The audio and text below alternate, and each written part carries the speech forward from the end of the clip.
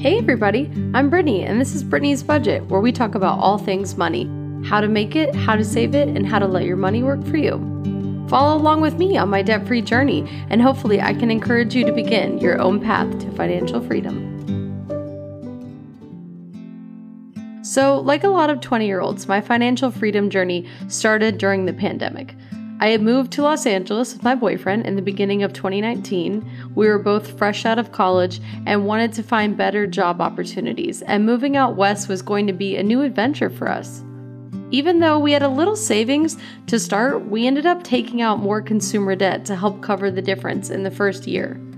Plus, we both owed around $30,000 each to our student loans. We were both working in the service industry at the time when the shutdown began.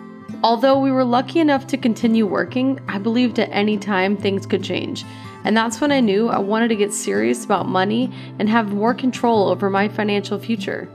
At the end of 2020, I was working as a restaurant manager making $53,000 a year, and I owed over $20,000 of consumer debt from credit cards and a recently purchased car.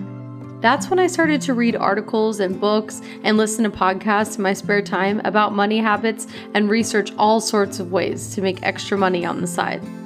Little by little, I paid my debt down using the snowball effect and aggressive budgeting tips, which we'll get into later. I still remember what it felt like to pay off that last bill, and it was amazing. Currently, we just moved to Portland, Oregon, and we really love it here.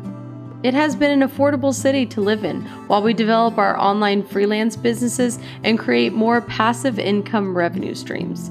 I am here to be open and honest about my experiences with money, and I look forward to meeting new people on the way who are interested in the same experiences.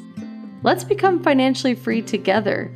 Tune in next time to start your zero-based budget. This was the first step I took in eliminating my debt. See you next time.